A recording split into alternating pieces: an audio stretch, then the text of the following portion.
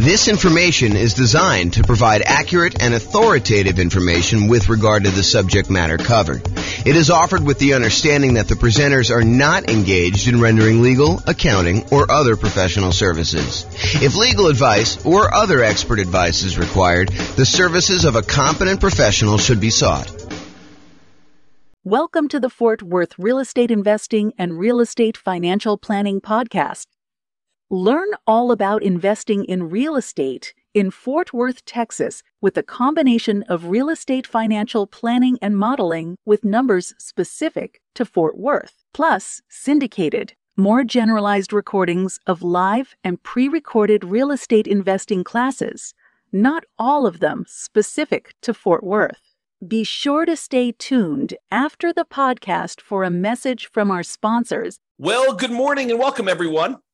I am your host, James Orr, and today we're continuing with the series we have on improving cash flow. We find ourselves in a market where prices have gone up very rapidly over the last few years, maybe not so much in the last year or so since interest rates have gone on a tear, but interest rates are up a lot and rents are up, but they're lagging a little bit behind what the increase in price and the increase in interest rates have done to cash flow, such that cash flow is not as great as it was if you were acquiring the same property a year ago as it is today. And so cash flow has become more important than ever, and yet harder to attain than ever. And we need some additional strategies to improve on that cash flow. And so this is the series we've been doing on how to improve that cash flow. And we've covered so far a bunch of the different stages of acquiring a rental property or owning a rental property. And I've broken out how to improve cash flow into those various stages. So for example, we covered all the different strategies you can use to improve cash flow or cash now when you're searching for properties. We've already covered that in a previous class. We've covered all the strategies to improve cash flow when you're financing the property. We've covered the strategies when you change the strategy that you're using and when investing, going from short-term rentals to long-term buy and hold, or, renting out, house hacking, or something like that. So we talked about all the different strategies you can change to improve cash flow. Talked about improving the property to do cash flow. We've talked about how to improve cash flow during the stage when you're marketing the property for rent. And we've talked about all the ways to improve cash flow when you own the property. Now we're going to talk about the last section, which is all the different ways to improve cash flow when you are renting the property. So this is all the stuff related to when you're renting the property. So let's jump right into it. I've broken down this stage into 5 different subgroups. So for example, I have a subgroup for when you add different services, when you add additional services, or when you add done for you services. I have a subsection for charging appropriately, billing back tenants for the things that they really should be paying for, or tiering rent by credit score, or collecting pet rent, things where you are not necessarily charging your tenant appropriately for doing that. I've got a whole section on convenience billing, changing the frequency of when you bill, getting them on or off auto pay, giving them a discount for on-time payment versus charging a late fee, and changing the term of when you do bill as another example of convenience billing.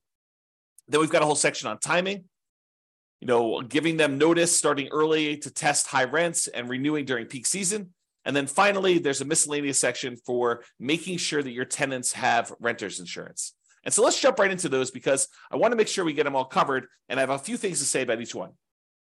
All right, so let's talk about the group of adding services. And I think these two are related.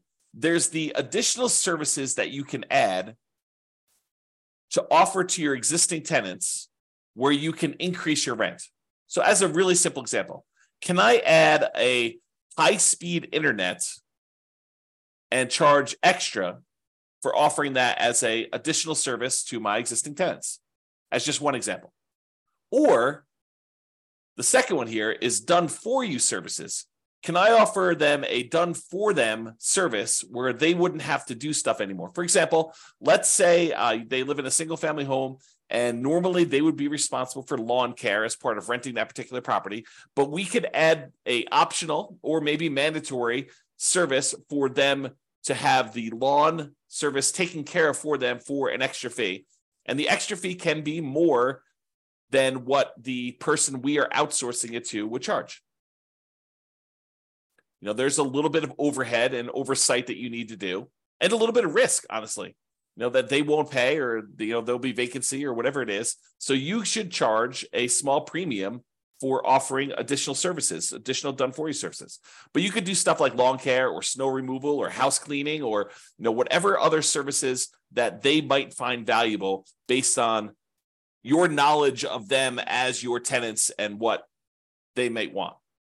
Okay, so either offer them additional things like high-speed internet or whatever you're doing there, or done-for-you services. The next group is charging appropriately. I don't know how many times I brought clients out to look at a property where the current landlord is not billing back for utilities. They're renting their properties and they're saying, water is included in rent, or electricity is included in rent, when you could measure the utilities and bill the tenants back separately for these extra utilities. So if the clients of mine that are looking at these properties, they see that as a way to immediately get higher rents and increase the profitability of their properties. And so if you are one of those people that are not currently billing back for a utility that is being provided to your tenants, and you're sort of just lumping it in with rent, you may want to break that out separately and charge that back to them, bill back for the services. And these can be things like things that are already included in an HOA fee. So, for example, there are some neighborhoods around here where the homeowners association includes garbage pickup as part of the HOA fee. But garbage service is something that typically tenants would pay for. And so I think you could, and definitely check with your attorney on these things, don't believe me, but I think you can and should break out the cost of what it would cost them to have the garbage and charge that back to offset some of the expense you have as part of the HOA fee that you're already paying to get the tenant to pay for their own garbage service. Or things like in our area, we have a thing called non-potable water, where we can use that water in order to water the lawn. However, it's not drinkable water. It's only used for watering the grass and sprinkler systems and stuff like that. And so sometimes there's an extra fee for use of that water. It's usually cheaper water than getting it from the city that is drinkable water. But your tenant is responsible for watering the lawn, and they should be paying for that service. So you should bill it back. Another example is electricity. Or if you're already grouping water in, if you only have one water tap coming in, you've got a 12-plex. A lot of times landlords are saying, hey, look, the water is not metered individually, so I can't go and charge that. No, I think you can actually prorate it. You can make it so that it's divisible by the number of units or by the number of people that live in the unit. Talk to your property manager or your attorney to make sure that that's legal in your particular area, that it's justifiable that you can do that. But I think that's completely valid. What about tiering rent by credit score? It's a controversial one in some ways, right? But if someone has a really, really good credit score, might you give them a discount because they are more likely to pay on time, less likely to have problems with them staying in the property? Or could you say to somebody who applies and you say, look, or normally our credit score cutoff is 650. If you have less than a 650 credit score, we don't usually rent to you. They say, hey, is there anything we could do? My credit score is only 640. And you say, well, I might be willing to rent to you, but I would need to charge either an extra security deposit or an extra non-refundable fee, kind of a risk premium, or, for $50 extra per month in rent, I could see, that being a way to offset the credit score kind of rule there. So you can go ahead and advertise the higher rent for someone who has great credit, and you could tier rent by different credit scores. Now, again, I would check with your attorney. This one seems a little controversial. It's not one I've done. This one could be controversial, though, as far as tiering rent by credit score. What about pet rent? If you allow pets, first of all, I should say this. I don't believe we as landlords can charge a fee large enough to cover the extra costs, the extra damage, that we might see from a pet. I think the extra, whatever it is, $15, $25, $35, $50 a month that you might get for charging extra pet rent for a poorly behaved pet would nowhere near make up for the damage we would have if their pet does damage to the property. In fact, it may not even be covered by their full security deposit. So some people will charge pet rent or a non-refundable pet fee in exchange for them having pet, or both, in some cases. Okay, so can you charge pet rent if someone has pets? Is another way to increase rent on a property. Let's talk about some convenience billing options. For example, some tenants get paid weekly or bi-weekly or monthly. And most landlords offer billing on a monthly basis. However, some tenants would prefer to be charged weekly for their rent. They'd prefer not to have, a really big amount coming out in the first of the month. They'd prefer to have, a certain amount coming out every Monday. And if you just think about it this way, let's say rent is $2,000 a month. And so $2,000 a month, normally if you charge monthly, you'd be collecting $2,000 times 12 or $24,000 a year in rent. But what if you offered the tenant an option? It's their option whether they want to do monthly or if they want to do this new strategy. And you offered to do $500 every week on Monday instead of $2,000 a month. Well, $500 a week, there are 52 weeks in the year. And if I have my calculator out here, let's pull up my calculator. So $500 times 52 weeks is $26,000. So instead of charging them $2,000 a month, you charge them $500 a week. They get the convenience of paying weekly if that's how they prefer to pay. And you actually end up increasing your rent by about $2,000 for the year, or we divide it by 12, about $166 more per month on average.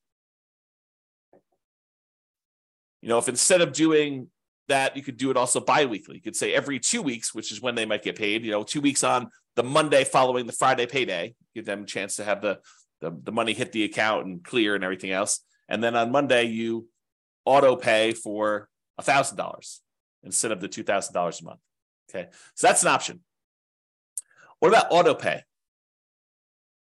Auto pay could be considered a convenience. And so you could charge a small fee for auto pay. Or if you have problems collecting rent, maybe you say, hey, look, there's a convenience fee or a inconvenience fee of me having to manually accept your checks and process them. And sometimes they bounce or whatever it is. And so you could charge a fee for people not being on auto pay. Right. So you could go either way with that, depending on what is going on in your marketplace and with your particular properties as a way to increase income from the properties. And, some of these strategies, as I think about it, some of these strategies are ways to increase income, but some of them are just to be paid for the time you're spending doing things that you might not have from other tenants. Right? Like if you had tenants that always paid on time, you wouldn't have to worry about charging them, for having to chase them down when their check bounces or, something they're late on their payment or whatever it is. So, charging a fee for them manually paying instead of being on auto pay is really just recapturing some of the work you're already doing. It's being paid for the work you're already doing, extra work that you're already doing that if they paid on time wouldn't be an issue. If they were on auto pay, wouldn't be an issue. Instead of having a late fee in your lease, some landlords prefer to offer a discount for on-time payment.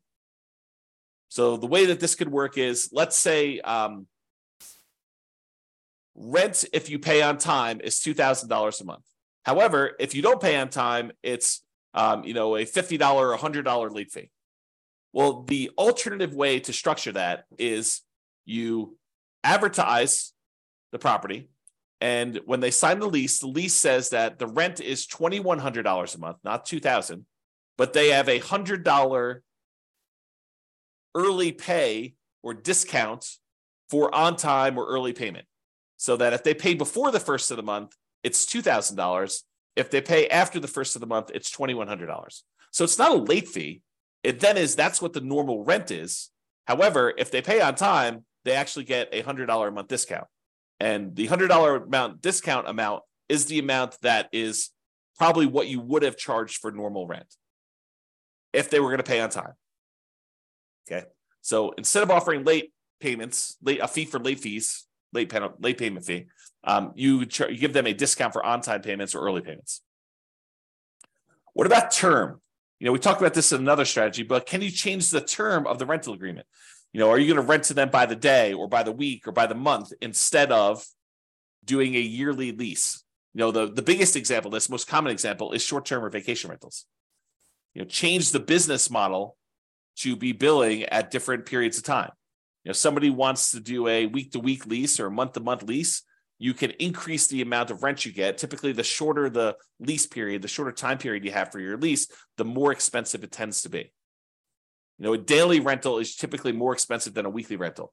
A weekly rental is typically more expensive than a monthly rental, and a monthly rental is typically more expensive than a quarterly rental, and a quarterly rental is typically more expensive than a yearly rental. Think about it that way. All right? So those are the different convenience billing options. What about timing? Using timing in order to improve the rent you're getting at property.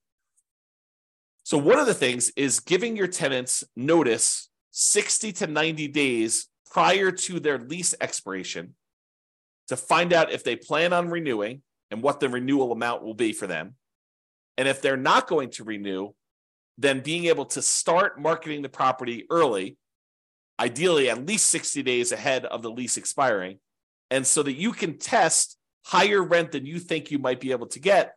And if you don't get any inquiries or calls on that, or any reasonable number of inquiries or calls, within a week or two, then maybe you drop it back down the tiniest bit. But you have 60 days, full 2 months plus, in theory, to be able to market this property before you'd have a vacancy. Now, one of the things we're trying to avoid here is avoiding vacancies. Getting that tenant lined up way before the lease has actually expired and the current tenant is moving out. Now, if the tenant renews, that's great. Then you've got a renewal. You don't need to worry about it. You sign the new lease, 60 to 90 days ahead of time. You get them ready to go for their next year. In most cases, I think rents will probably bump up a little bit, just kind of like cost of living, maybe not to full market rent, but sort of like maybe a halfway of what we saw as a rent increase for the year. That way you don't get stuck 5 years from now with significantly below market rents. You're kind of like increasing a little bit each year. But then if they decide not to renew, then you have this head start to be able to test high rent and test early and lower your rents if you're not getting the responses you need in order to get that property filled before it goes vacant. And then ideally, you want to be renewing in peak season. So schedule your leases to end during peak rental season. And that may be a little bit different depending on what market you're in. In our market here, it's probably in the springtime, kind of like spring to early summer, like May. So schedule your leases to end during peak rental seasons. You don't want a lease to end between Thanksgiving and Christmas in most cases. So what if you have a tenant that gets evicted and they happen to have the property vacated, right after Thanksgiving? Do you do a year lease from Thanksgiving? No, you do not. You market the property because it's vacant right now, but you tell them that the lease is either a short lease, like it's a 6-month lease to get them on cycle, or it's a long lease, it's an 18-month lease to get them on cycle. But you don't voluntarily put a year-long lease in place to have yourself be vacant again in Thanksgiving and Christmas. You're setting yourself up for failure. You're setting yourself up for below market rents if you're constantly having to market your property between that Thanksgiving and Christmas time. So you want to go and optimize your rent.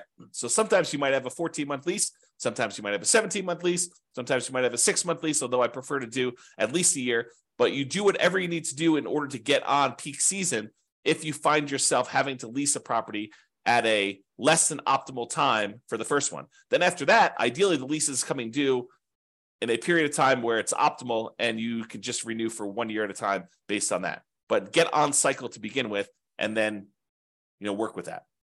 Okay. So those are all the things with timing, making sure the timing is in your favor for doing that. And then finally, renter's insurance. And you might be saying, renter's insurance? James, why is renter's insurance on here as a way to improve cash flow? Well, It's not an issue unless there's a claim, right? If you have a tenant living in a property and something happens to the property, there's a fire, there's some type of flooding, there's a roof leak or something like that, and something in the tenant's property gets damaged, and they come after you to pay for their $5,000 kind of like furniture stereo system because the leak was there and they somehow think it was your fault. If they have renter's insurance, their renter's insurance will cover them for the damage. If they don't have renter's insurance, they think you're responsible for the damage and they're going to come after you. So by having renter's insurance and insisting that your tenants have renter's insurance and verifying that your tenants have renter's insurance, you are less likely to have, even if it's a false claim, right? But you're less likely to have a claim against you to cover damages should something unexpected happen to your property and your tenant now thinks that it's your fault and that you should pay to replace all their clothes or their furniture or their television or whatever it is that they've got there. Or maybe the carport falls in because, it's gotten old and they have their car parked under there and it snowed or whatever, or there's a hurricane. You want to get yourself out of these situations where you are responsible for the tenant's personal property because your insurance will cover the property, your property itself, the physical building. But your insurance as a landlord does not typically cover what the tenant owns inside the property, the tenant's personal property. For that, they need a separate renter's insurance policy, and they're relatively inexpensive. Just the renter needs to get one and have one and keep it in place so that if something does happen, they don't lose their personal stuff. You'll have insurance to kind of fix the property, but you will not have insurance to replace your stuff. And you don't want to have to make a $5,000 claim. I mean, $5,000, this happens, once every couple of years, which you probably won't. But if it could, we could be talking, $200 a month in worst cash flow by having a $5,000 hit if you amortize it over that period. All right. So in conclusion, optimizing cash flow is really about maximizing income whenever we can and minimizing expenses. And today, I think a lot of the ideas we had, there may be a couple in there that were a little bit larger, but a lot of the ideas we have were like really small amounts. And I think for a lot of folks, you wouldn't even bother with a lot of these unless you were really trying to optimize and get like the most small wins on your property. I think for the most part, if you do the big things, use the right strategy, get the right financing in place, kind of do the things to make sure that your property is rented and rented right. I think you don't need to play around with some of these things that might increase it by $25 or $50 a month. Because I think you get to a point where if you've already optimized in other areas, adding these additional ones on there start to get excessive.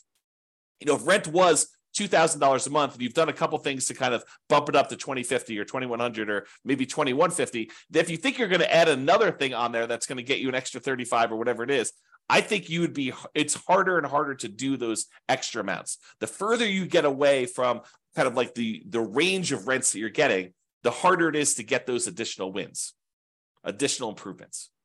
Okay. So there are things you can do on properties you already own that will improve your cash flow. That's sort of what we talked about today. It is better, in my opinion, to take a more holistic approach, look at all of the different stages, look at all of the different ways that we can optimize, and pick the ones that make sense for you and your particular situation and your particular properties. All right, that's all I got. I hope you've enjoyed this particular class. Have a great day. Bye-bye for now. With home prices up, mortgage interest rates up and rents up, but not quite enough to counteract the higher prices and interest rates. Cash flow on rental properties in Fort Worth is harder than ever. Book a call with the Real Estate Financial Planner to apply our proprietary 88 strategies to improve cash flow on your rentals. See the show notes for a link to schedule your call and improve your cash flow today. If you're a real estate agent, lender, or professional in Fort Worth that wants to help our real estate investor listeners, consider reaching out to learn about collaboration opportunities with this podcast.